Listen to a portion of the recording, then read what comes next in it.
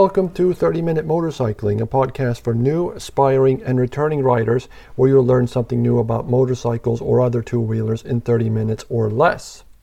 And this week, we're about to get mechanical because in this episode, we're talking about 6 good workshop habits you must follow every time you work on your bike. Whether it's as easy as changing your air filter or as complex as rebuilding your entire transmission, you should always follow these practices.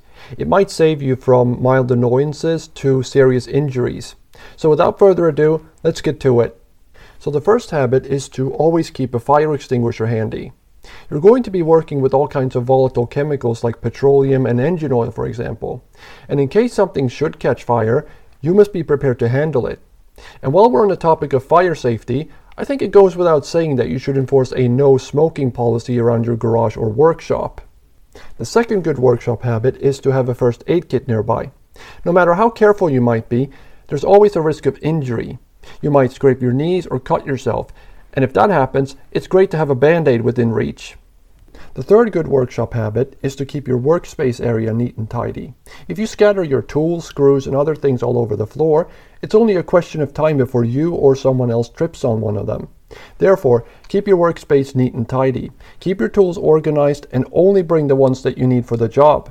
Keep the rest of them on your workbench, in your tool belt, or in your toolbox.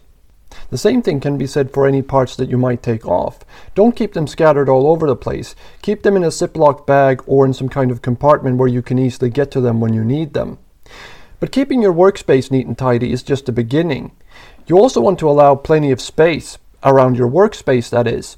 Don't make a mechanical job needlessly more difficult and cumbersome by putting yourself in a place where you have little to no arm or leg movement. Get rid of the clutter and give yourself a wide open space. The fourth good workshop habit is to always unplug batteries when you work on them. Motorcycle batteries, just like car batteries, contain acid which frosts your skin away if you get it on you. And just like preventing fires, you want to enforce a no smoking policy when working with batteries. The fifth good workshop habit is to always wear eye protection when you use a drill or a grinder. And I can't stress the word always enough. Your woodshop teacher probably gave you a lecture about eye protection, and with good reason too. Drills and grinders will throw sparks and debris all over the place, which are not pleasant to get into your eyes.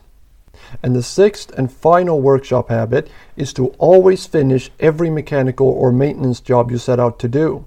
If you leave a job half finished, go to bed, and come back to it the next day, you might have forgotten where you left off. So say for example that you ride your motorcycle without realizing that a part's missing.